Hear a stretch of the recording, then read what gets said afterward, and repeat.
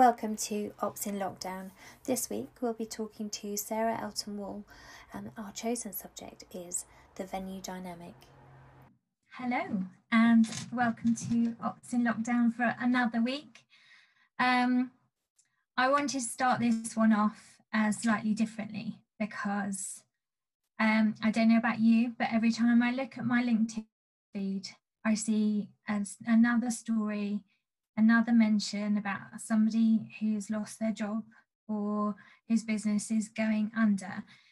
And I just wanted to talk for a couple of minutes, forgive me, about everybody's mental health, because whether that is affecting you directly or you are in an industry as we are, where people that we love and care for and spend a lot of our time with are going through horrible times, and us as individuals also going through uncertainty in our home lives and in our careers and in our businesses.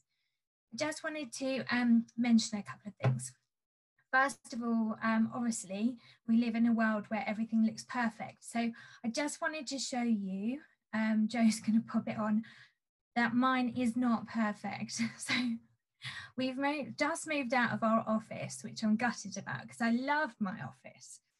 And this is my my spare bedroom with a desk that's too big for it that I can't bear to get rid of from the amazing office that I've got. It's a cocktail cabinet. It doesn't fit in my spare room. I don't even know what I'm going to do.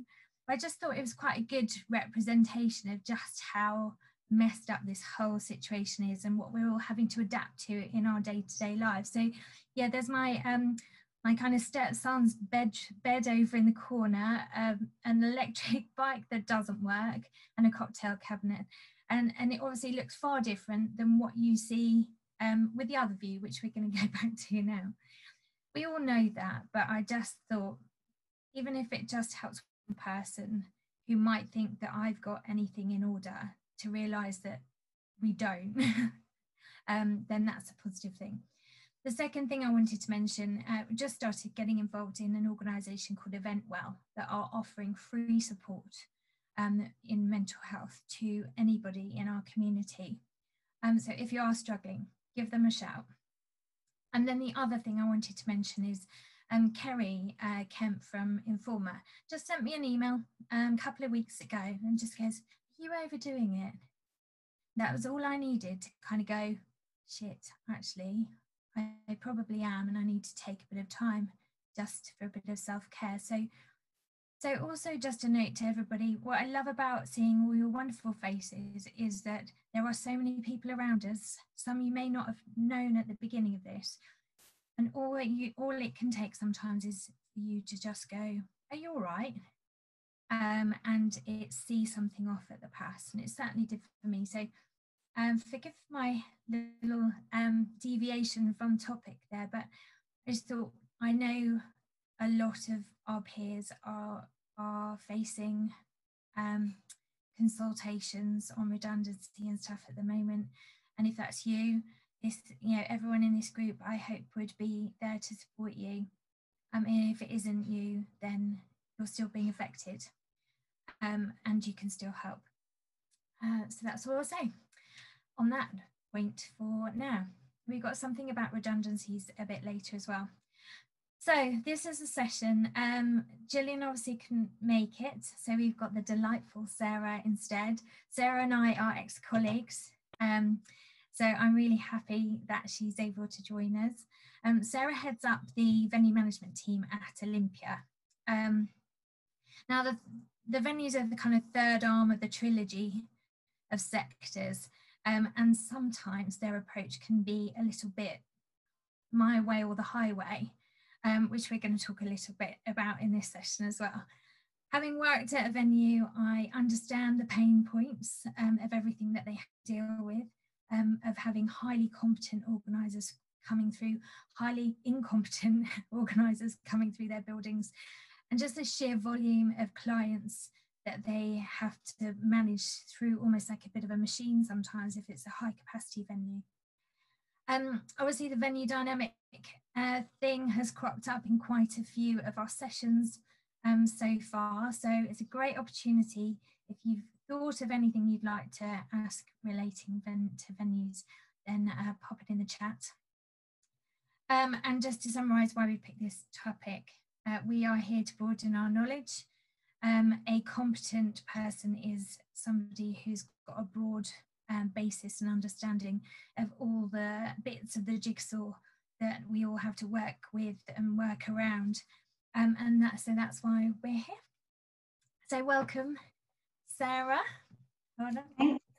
Thank you, Lou. Lovely to be here. Thank you for your time. Pleasure. Are you well? Yeah, all well over here, thank you, and thanks very much for that important message at the start. It's really pertinent at this time, so thank you. Well, always a pleasure to be the talker of doom and gloom, you know me? Right, so we're going to start off with an easy one that's very Olympia related. So for those of you that don't work in Olympia, I'll do a bit of a preface. Obviously, Olympia is going through a lot of redevelopment at the moment. Finally got all that planning permission through, and you're cracking into the next phase. So what on earth is happening now that COVID has hit? Yeah, so the redevelopment project has started in earnest. The works are currently focused in El Yard, for those of you that know the site. We're building a new energy centre there and also a new goods lift for the Grand Hall. And in the last few weeks, we've also given the West Hall over to the project works in its entirety for a period of time. So there are changes afoot in that space too. Whilst COVID has sadly brought our events calendar to a halt, one small positive to come out of it is that the redevelopment works have been able to continue with reduced restrictions in that they're not having to work around the event operation at the moment. So that's allowed them to gain a bit of momentum. But yeah, all good. So obviously they had to go through that additional period of readjustment to allow for them to work within social distancing measures. But I think the government have been very supportive of the construction industry, and our relationship with the local borough has helped us to speed up some items such as road closures during this quiet time, which has also helped with the momentum. Right. Most of the Olympia team have been working remotely since the start of lockdown, so I've only seen pictures myself, but it looks great and I'm itching to get back and see it in person. So does this mean it's going to be finished early?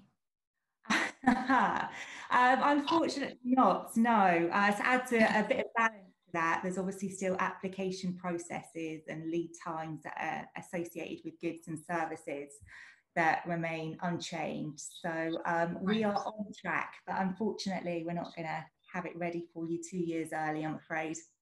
Damn, okay. Solution out the window then. Yeah, exactly. What do you think are going to be the key areas that organisers will need to embrace during that kind of redevelopment process? So I think for me, the three key areas that stand out are communication, floor plans and scheduling. We're all going to need to challenge that same as last year mindset, which sometimes comes with established shows at the venue. Because things aren't going to be the same as last year. Events have moved in our calendar and phasing is going to be different to normal in some circumstances. Floor plans are going to see a lot of changes during this time. So we're currently producing time slice floor plans and talking to drawing offices and organisers to ensure that everyone's using an accurate plan which is applicable to the date line of their events. Before you go on, talk us through the time slice floor plans. So at the moment we are working in 3 month time slices. So we're looking at changes in the two bigger halls in the Grand and National sort of every 3 months. Right. And we get into next year, that might become a bit more frequent. So yeah, it's really critical that organisers are working from the right floor plan from the get-go.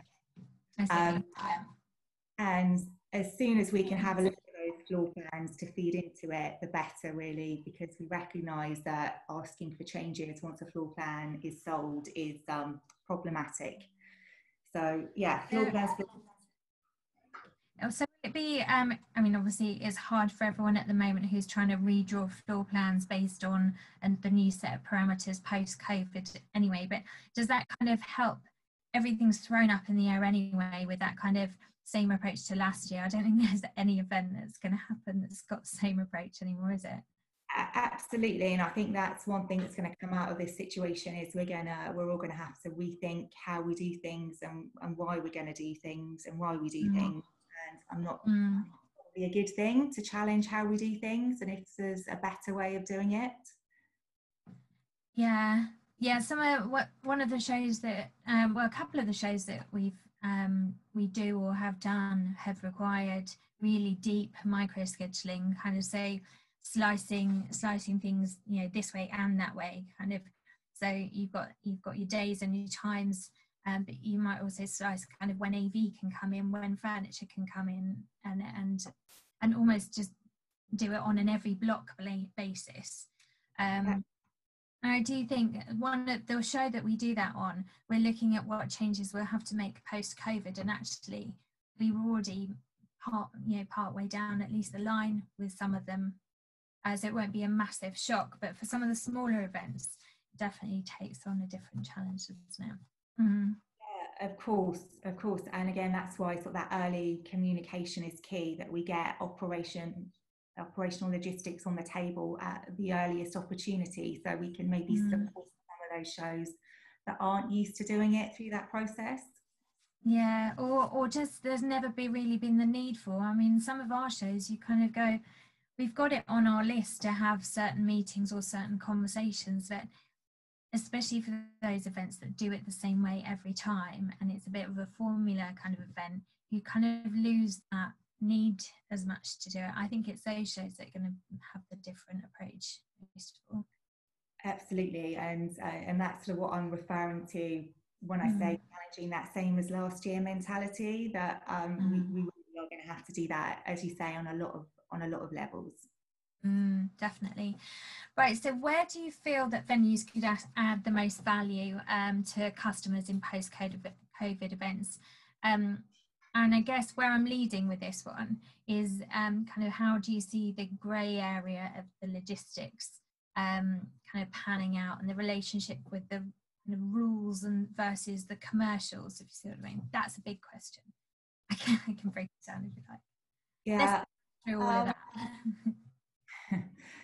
So first and foremost, we're completely committed to working with organisers to support the safe return of events. And this month we did release a document outlining the additional measures that we as a venue intend to put in place as a response to COVID-19.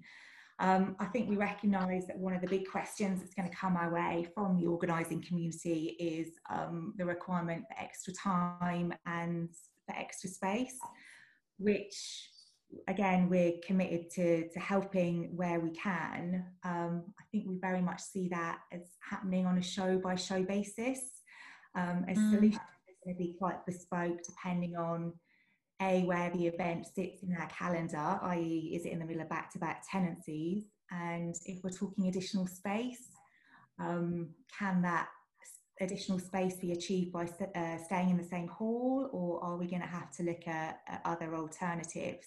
So we're committed to doing what we need to do to work with organisers to get the events industry back on track again. But as I say, we do see that as quite bespoke conversations.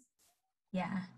And I think, so I don't know, can't remember if I asked you this on a call earlier, but we talked about something similar at the AEO forum back in back before all this started, and we were talking to Tom from Excel, and it is this grey area is where is where people who have been in the industry long enough to know how to use it get the most benefit. Obviously, we we work really hard on that grey area. That's the area that you can make a difference between a smooth put in or a shambles, if you see what I mean. Is kind of making the most out of those relationships that an individual has with an individual. But he was kind of saying that's also where the problem is, because not every event calendar runs the same every year, obviously. So what's available in the grey area, that grey area is grey because it can't be defined.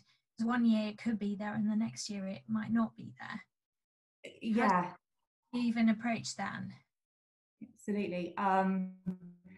Again, it's sort of a broken record, but we're going back to that same as last year mentality and the need to get operational chat on the table at the earliest opportunity.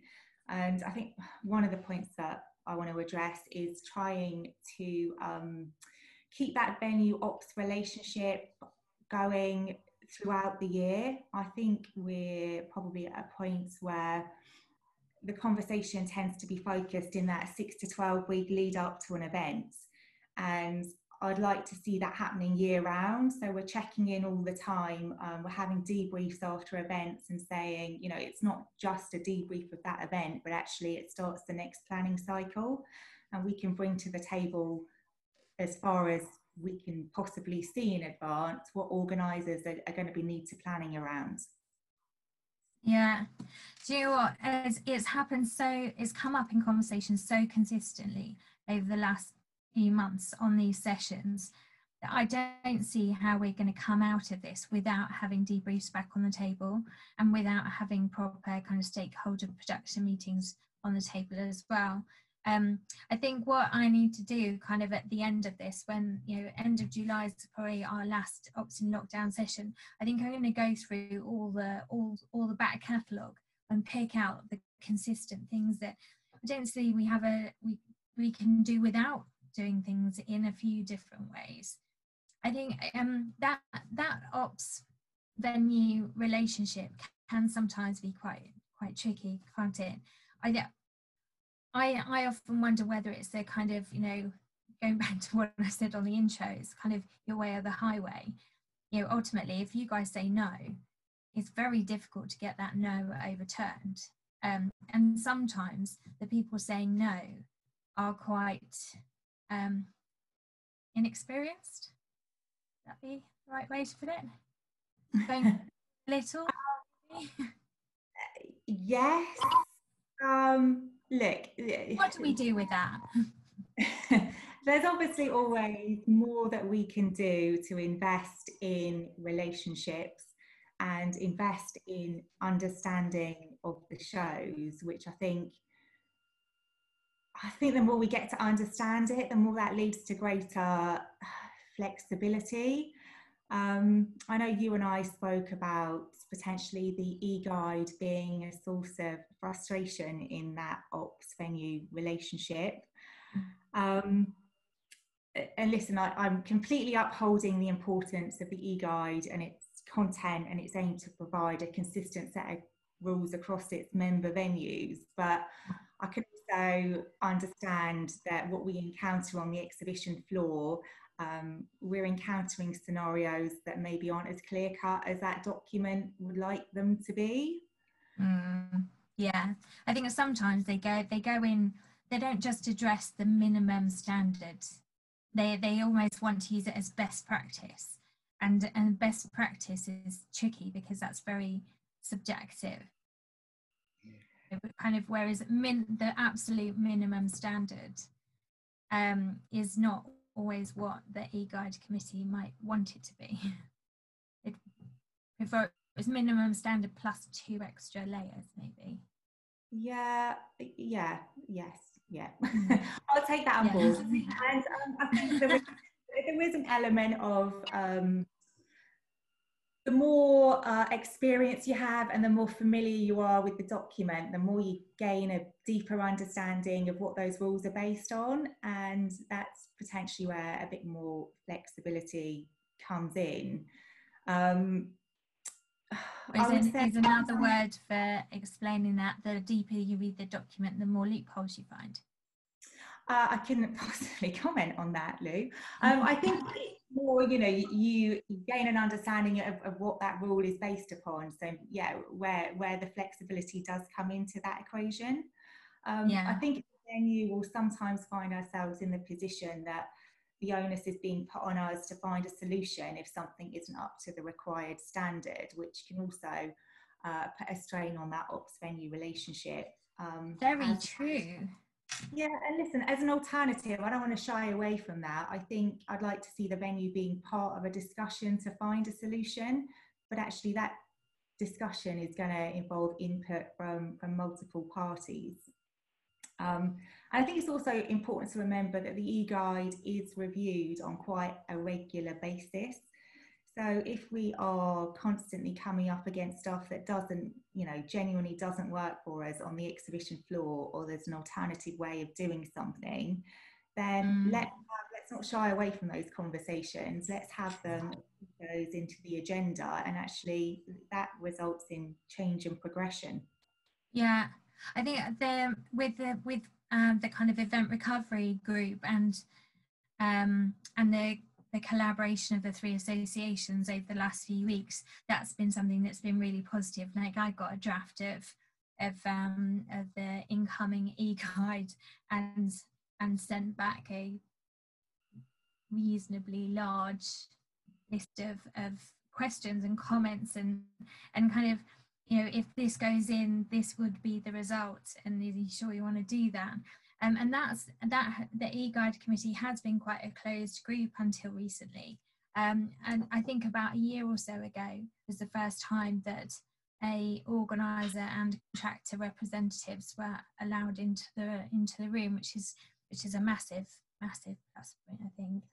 I think to kind of going back to your to what we were just saying about the flip side. So sometimes organisers and contractors can have problems with people going via a rule book so much that it doesn't have that flex in it. But I completely get from when I worked at Olympia, God almighty, there are some organisers that are just stupid. like how, and appreciate that for those people the rule book really is necessary sometimes. I mean, I was gobsmacked. I think we've got a very privileged view of organisers from our peers and stuff. So yeah, absolutely. That's the spectrum. Yeah, you know what, I think it can also be quite a daunting thing as well, Lou, if you're a newcomer to the industry and you're presented with this, I don't know what it is now, maybe 150-page document saying that's the rules and regulations you've got to adhere to. That's a really daunting thing to get your head around. And I think we probably need to take the fear factor away from that a little bit, because I think probably people's go-to position is I've got to be 100% compliant sort of initially when you're presented with that. Yeah, I wonder if we need to do like, you know, was that kind of, is it like the Idiot's Guide to the E-Guide type thing? Yeah. A kind of a shortened illustrated version. Yeah, just pictures instead of words. I've written it down, it's going on the list. And I can see Kelly's face, so she's well in for helping on this. You'll see Kelly take her video off in a minute before she gets for anything else. Obviously, cleaning is gonna be a biggie in terms of where venues sit and stuff. Where do you even start on that one? How's the preparation on that side going? How many times can it service? On the cleaning side of things, in terms of responding to COVID-19. Yeah, I mean, listen, we are developing our policies around that and looking at technology which is going to be best suited to our operation. You know, venues are, the expectation quite rightly is that venues enhance their cleaning regimes as a response to that. And I think that's going to be one of the most emotive points as and when we get people back into exhibition venues, that everyone's going to want to see things you know, pristinely clean, and that there's a real cleaning presence, and that toilets are being cleaned regularly. So we are looking at all of that. We are increasing. We're going to look at increasing how often we clean toilets and touch points. And I think one of the things as well is that a lot of our cleaning is done overnight at Olympia London.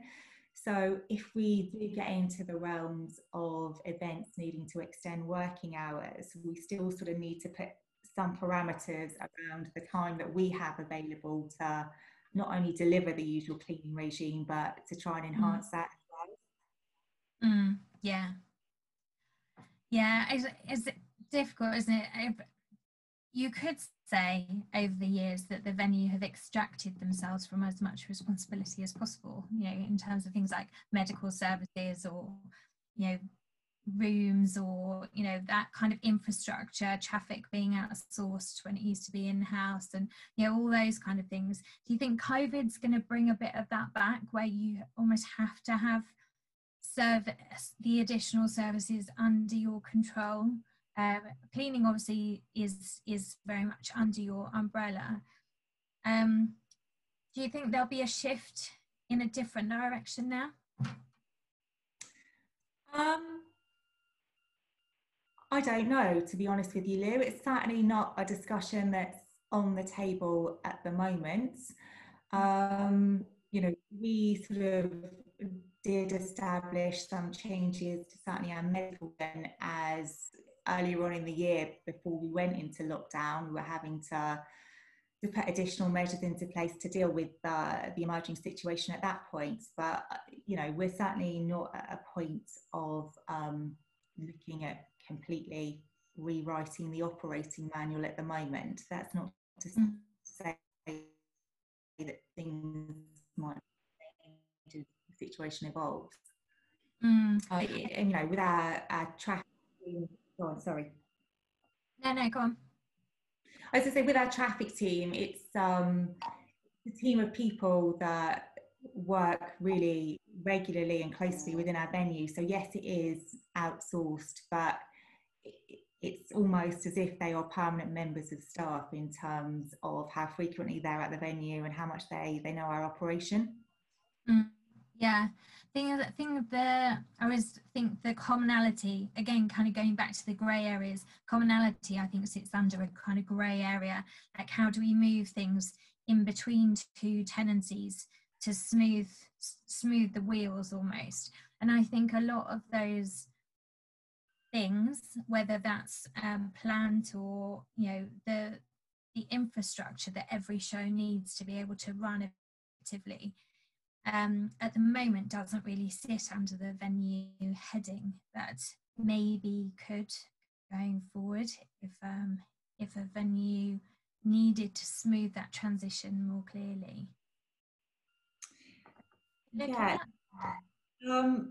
I think this is probably a bigger conversation than just venues, and a conversation we would welcome with organisers and contractors to see how it could work.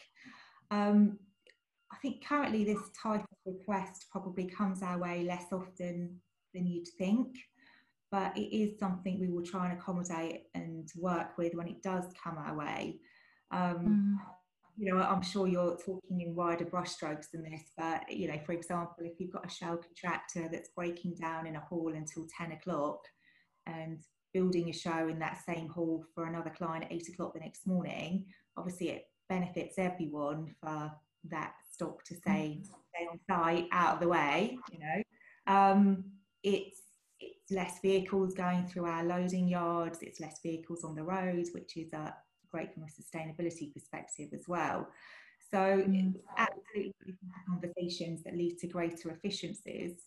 I think the two concerns that we would bring to the table are availability of space for keeping that stock on site, and also liability. You know, where does liability and insurance sit in terms of stock staying on site outside of contracted event tenancies? Yeah.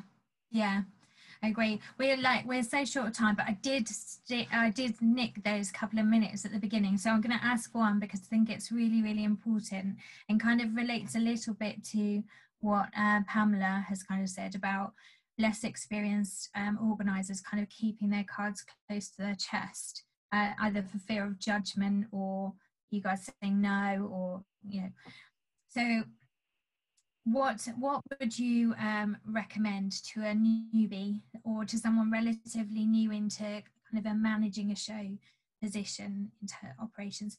What advice could you give them to get the most out of their venue? First of all, I'd say come to the relationship with an open mind, because we genuinely have a passion for events and we want to see yours succeed. Befriend your event manager. I mean, certainly everyone in the team at Olympia would go above and beyond to support an ops person navigate their way through putting on an event at Olympia for the first time. So please don't hesitate to tell us if that's the case, or ask as many questions as you need to. No one knows everything, but between us, we've probably seen most things. And I think there's real learning and progression in sharing those experiences. Yeah, I agree. I think it comes back, one of our first conversational sessions with Adam Aston is about that relationship and just kind of go, I don't know, you're the expert, can you help me? And get so much more out of everyone, doesn't it? Yeah, it really does. And I think if you only talk to the venue either when you have to or when there's a problem, that really sets the tone for that relationship, subconsciously or otherwise. And I'd really like to challenge that. And as I say, just try and continue those relationships year round, rather than just in that condensed period in a run up to a show. Yeah. Right, we're going to take that little sentence that you said then, because that was spot on. I could stick it on a quote somewhere. Because you're right. If all you're doing is coming with a problem, that's a difficult basis for that relationship to be positive. Sometimes, like you say, the only thing you can say sometimes is no. Well, hopefully we would always try and find a solution or caveat our no with the reasons behind it. Yeah, it's like being a parent, isn't it? Yeah, it really is. But I think as well, we want to have discussions about how shows want to evolve and be part of that process. And I feel that venues have the potential to add real value to those conversations. So, we've seen most things happen in our venue. We've seen things that worked, things that don't work. So tap into that knowledge, and we're more than willing to share it with you. I agree. Well, thank you very much for coming on and sharing your knowledge with us and having a good old chat. I quite enjoyed that one. Thank you all so much for joining us again. I hope it was good for you, and I look forward to seeing you next week.